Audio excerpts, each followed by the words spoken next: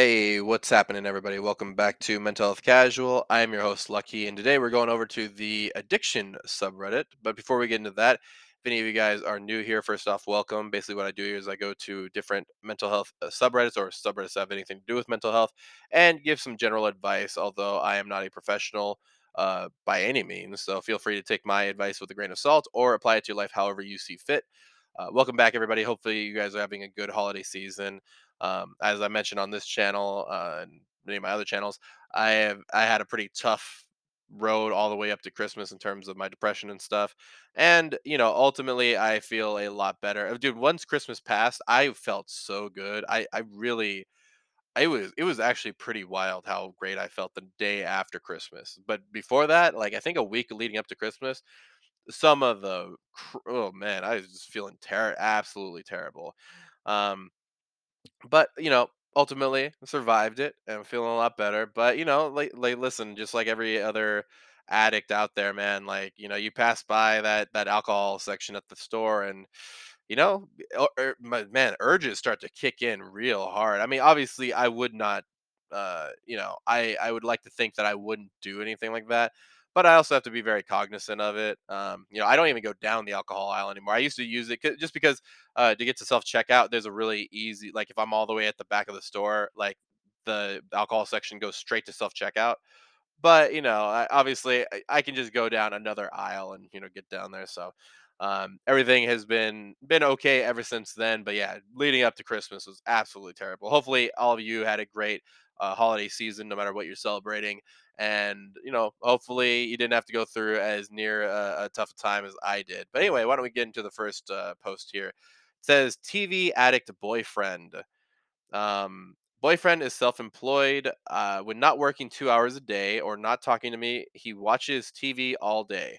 The next day, YouTube all day. The next day, MMO all day. We're talking like 10 a.m. to 10 p.m. And I'm cringing so hard. Never wants to do anything with me unless dinner slash drinks.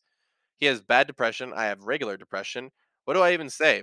I'm trying to be understanding of addiction and mental health, but it's honestly sickening and pitiful to see someone fry their brain like this with no guilt slash regret. I feel like I'm in a convalescent home. How do I ask someone to use their brain, try harder? Should I not care? Too long to okay. Yeah. Anyway, um, so you got to be careful about how you approach this because the the thing about okay, and listen, I'm making a generalization here, but to a certain degree, I find this happens a lot more with women sometimes is that they don't end up being as direct as they end up wanting to tell you something, but since they don't want to be direct, and maybe this can just be used for everybody, but when you want to be direct with somebody, be direct with them. Try and don't try and dance around the issue when you're talking about something and give these passive aggressive hints, right? I'm trying to think of a good example of this. Let me try and work this out in my own head. So let's say she goes up to her boyfriend and says, you know, hey, it's nice having you watch TV all day, but maybe we could actually go out and do something. That kind of approach is probably going to fall flat on its face. Your boyfriend will start to close up. Um, he's not going to be as receptive to what you're trying to say. Instead, for at least for me, like when I was dealing with marijuana, I just felt that my girlfriend was not at the time, right? So my ex now, my girlfriend was pretty like judgmental of me, and not saying that's a terrible thing, right? Like obviously we need to use our judgment to tell us whether or not this is good, because I was smoking a lot of weed at that point, drinking a lot. And so, but the problem was that she was participating in it too. So that was the other reason why I wasn't super, excuse me, into what she had to say. But the other thing was she ended up just very it was almost like she wasn't propelling me to another place. So instead of just discouraging your boyfriend or anything like that, encourage him in other ways. Tell him how, like, what he's good at, right? He's self-employed. That's cool. Like, what, I don't know what he does, but uh you know figuring out your how to push them into another direction is a lot better, because just pulling them, just pounding him down is not going to help. So try and encourage him into other directions. You'd be surprised at how simple guys are. We're very motivated by trying to please, trying to like be the provider for our family. And if you can tell a guy that hey, I really need the trash out, and you can like let him know how appreciative you are, man, you would be surprised at how much he wants to do it again. So obviously there are other ways that you can do this. Let them know that you've been struggling. Maybe you opening up could be a great way for him to start opening up. That one, I don't know. I'm a little iffy on that one because sometimes if you're so far gone into like addiction of especially of entertainment, you don't want anything even your significant other to get in the way of that. Um, but yeah, I would just say be as direct as you can with them at this point, and try and let them know that you want to spend more time with them. That you do want, you want to, and you still love him, but you do want, because you love him, you want to spend more time around him. Um, and perhaps maybe it hurts your feelings that he doesn't want to spend as much time around you, right? Let him know exactly how you feel, but also do not be passive aggressive. That is one of the worst ways to just, or that's probably one of the best ways to close somebody off from you, because then they start to think of you as annoying. They start to think of you as not upfront. And instead of hearing it straight from your mouth, all of a sudden they start psychoanalyzing everything that you say from now on. And yeah, it can be pretty tough when you start to become way too passive aggressive, right? So just be as honest as you can, but also listen. This addiction is going to be like any other addiction. If he does not want to stop, and he values the TV over you and all that other stuff, then you might want to think about your options outside of him, right? You guys are not married. I'm assuming you're probably living together, but you that's an option to explore as well. I'm not saying that I that would be my first resort. But listen, leave that as an option, because just like other addictions, right? Like let's say if you were dealing with a meth addict or a crack addict or anything like that, you'd probably have that as an option, right? Hopefully. Hopefully you have enough self-respect to tell yourself that if he does not value me over his addiction, then I have to leave. Okay. So just something to think about. Obviously, not trying to scare anybody out there that's dealing with this, but TV addiction, entertainment addiction is a terrible thing, just as bad as anything else. Video game addiction, any of that stuff, it's all pretty bad. It can get to the point where you start to, what would you say? You start to forget about hygiene. You start to lose sleep, which ends up making you want to eat a little bit more. Makes you want to makes you irritable. I mean, what is that? It sounds like a drug addict to me too. Like it sounds like every other addict too, right? Maybe getting in the way of your sleeping patterns, like all that kind of stuff. So um anyway, so just treat it like any other addiction. Obviously it's not gonna like exactly resemble other addictions, but the behavior is a lot like an addiction. So um sorry. The behavior is a lot like other addictions, so treat it just like that. But also make sure that you value yourself enough to say, "I am not going to deal with somebody who does not want to deal with me." Okay. So best of luck to both of you in that endeavor. Let's see the next post here. It says 2 months sober. Okay, first off, before we get into this, congratulations. It says, but my mental health is a complete mess. Ooh, not congratulations on that. But anyway, every day I'm tortured by extreme anxiety and suicidal thoughts. I've tried different meds. I meditate. I work out most days, and I try my best to eat clean. As soon as I try a new med, I seem to become dependent on it, and almost instantly. So coming off and trying another doesn't work. I'm honestly ready to pack it in, live life on benzos for a while, and then KMS, which is an acronym for kill myself. I know 2 months or ain't 2 months isn't ages, but I seriously can't cope with how I feel each day, and it's too overwhelming. I see everyone get clean and be happy, and it freaking sucks because I if my mental health got better and I became more stable being sober, then it would be a hell of a lot easier. Yeah, it's absolutely true. Obviously, we look at people who become sober, and you like to think that everything is a okay. But listen, we still struggle. Like even when you're 2 years sober, like me, right? So I think that we like to overemphasize the greatness of what happens when you're sober.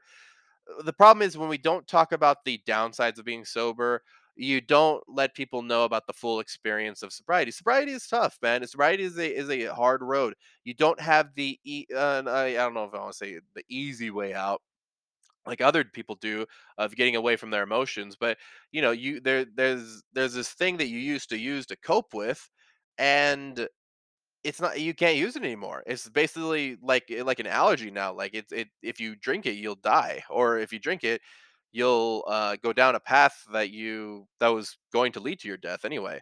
So it's not all sunshine and rainbows when you get sober. In fact, it's very very dark. In fact, it could even be the first like couple of months could be even darker than when you were drinking. And that's just the truth. It's not, I'm not trying to scare people out of it. Like, oh yeah, never, definitely never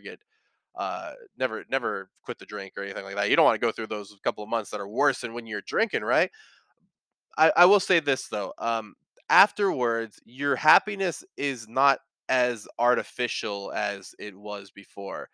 Or not artificial. It wasn't as it's not as dependent on this substance as it was before. It's not dependent on it at all, right? So when you get into this like finding happiness from the things that you achieve rather than just a simple puff of that smoke or a shot of that whiskey or whatever, it starts to become a lot more authentic. Authentic. That was the word I was trying to look for earlier, but words are hard. It's just so authentic, and that authentic happiness. I remember actually oh man, there was a guy that I used to work with, and he told me that he quit smoking weed, and I was heavy into weed, and I'd smoked with him before, but anyway, one of the things that he'd mentioned to me is like, yeah, I feel like I'm not like I feel like I don't have like this artificial happiness, kind of like with artificial sweeteners, right? It's like the difference between eating like a strawberry that's like naturally sweet and artificial sweetener. Obviously, I have nothing against artificial sweetener. I drink a lot of like Diet Dr Pepper and all that stuff, and I don't think there's anything wrong with it. But there's like that naturalness to it that you don't get anywhere else, excuse me. And so yeah, when we're talking about happiness, man, natural happiness is some of the best feeling in the world, and it's no guilt happiness a lot of the time. So, just stick in there. 2 months, that is great. But I'm telling you, after probably a couple more months and getting your meds right, obviously, if you get like, I don't know if anybody's ever felt what it's like to have the wrong meds. I personally have not either. But some of the people that I've met who even on like who I've had on the show or on the podcast earlier when I used to interview people, when they didn't get their meds right, man, it was basically like having another like another mental illness. It was crazy. It was like stacked on top of their other one. So anyway, best of luck to you in terms of sobriety. There is a dark part of sobriety, which is that first little while, and then it's still you still have dark parts in there, and I think we should have that conversation a little bit more about the dark. Maybe that I should make a video about that at some point. But we should be talking about that dark side of sobriety, just because I think that you need to know the consequences of, because everything has a consequence to it. Even if you do something that is great for you, even if you do something that is quote unquote good for you, it will have a consequence to it. And I think you should, if we only talk about the sunshine and rainbows part, people are going to be very disillusioned when they end up trying to become sober. So, anyway, that is a great point. I'm hopefully things get better for you as you go forward. It does break my heart to hear about the idea of wanting to be on benzodiazepines, especially since they're very very addictive and you can't just quit them cold turkey. Another thing that you they're another drug that you can't just quit cold turkey because your body becomes so dependent on them. So yeah, hopefully that you get the help that you need, and you get the meds that you need. Anyway, let's go to the next post, which is about a very different addiction, but still an addiction. It says just relapsed, but stopped way shorter than I've gone in the past. Still feel like a loser, but I only spent $1,500, $1,500 on online gambling and didn't keep funneling money like I normally do. Maybe it's a small win, but I do feel like a loser. Um, yeah, and by the way, this isn't like listen, $1,500 is a lot to me, and it could be a lot, like sound a lot to you, especially if you're in like college or something like that. But I have heard about way worse gambling feats than this. So I'm assuming this person went hard in the gambling realm. That's actually one of the reasons why I don't gamble. First off, I am a jinx. I know my name is Lucky, but bro, I do friendly bets like $20, $40 or something like that with my friends sometimes on the Super Bowl.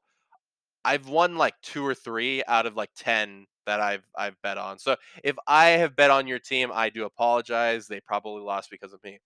But also, I get very, very hyper fixated when when I'm when I'm when I'm doing good.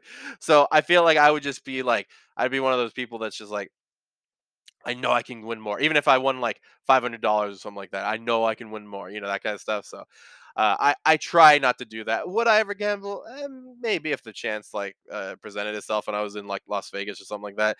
But I also know my personality.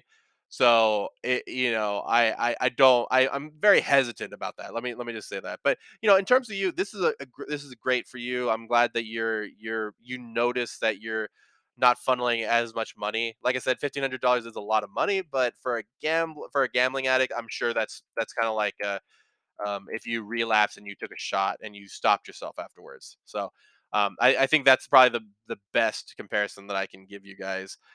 Because I've heard about some guys losing money, bro, like ten to thousands, going all the way up to the hundred thousands. Now that being said, you should try and remember what this feels like. A lot like when you put your hand on a stove, like that. How that should how you should remember that feeling so that you don't go next to anything burning again. So you get the idea imprinted in you. Just remember this feeling as you go forward. Like you don't have to feel complete shame all of the time, but when you're about to go and try and gamble, remember that feeling that you feel right now and remember that this is going to lead you to the exact same place. See, the thing about addiction, I think that it helps me remember, or sorry, what helps me with my addiction is the idea that I've been here before. I have empirical data, empirical knowledge of my own, I guess let's just say anecdotal knowledge, and but I've seen where this path leads many times. I've seen what happens when I get this drunk. I throw up, I black out, I do this. Like I've seen what happens very, very like a lot of times, right? So me just trying to ignore that, it doesn't exactly work because I know that it's happened before.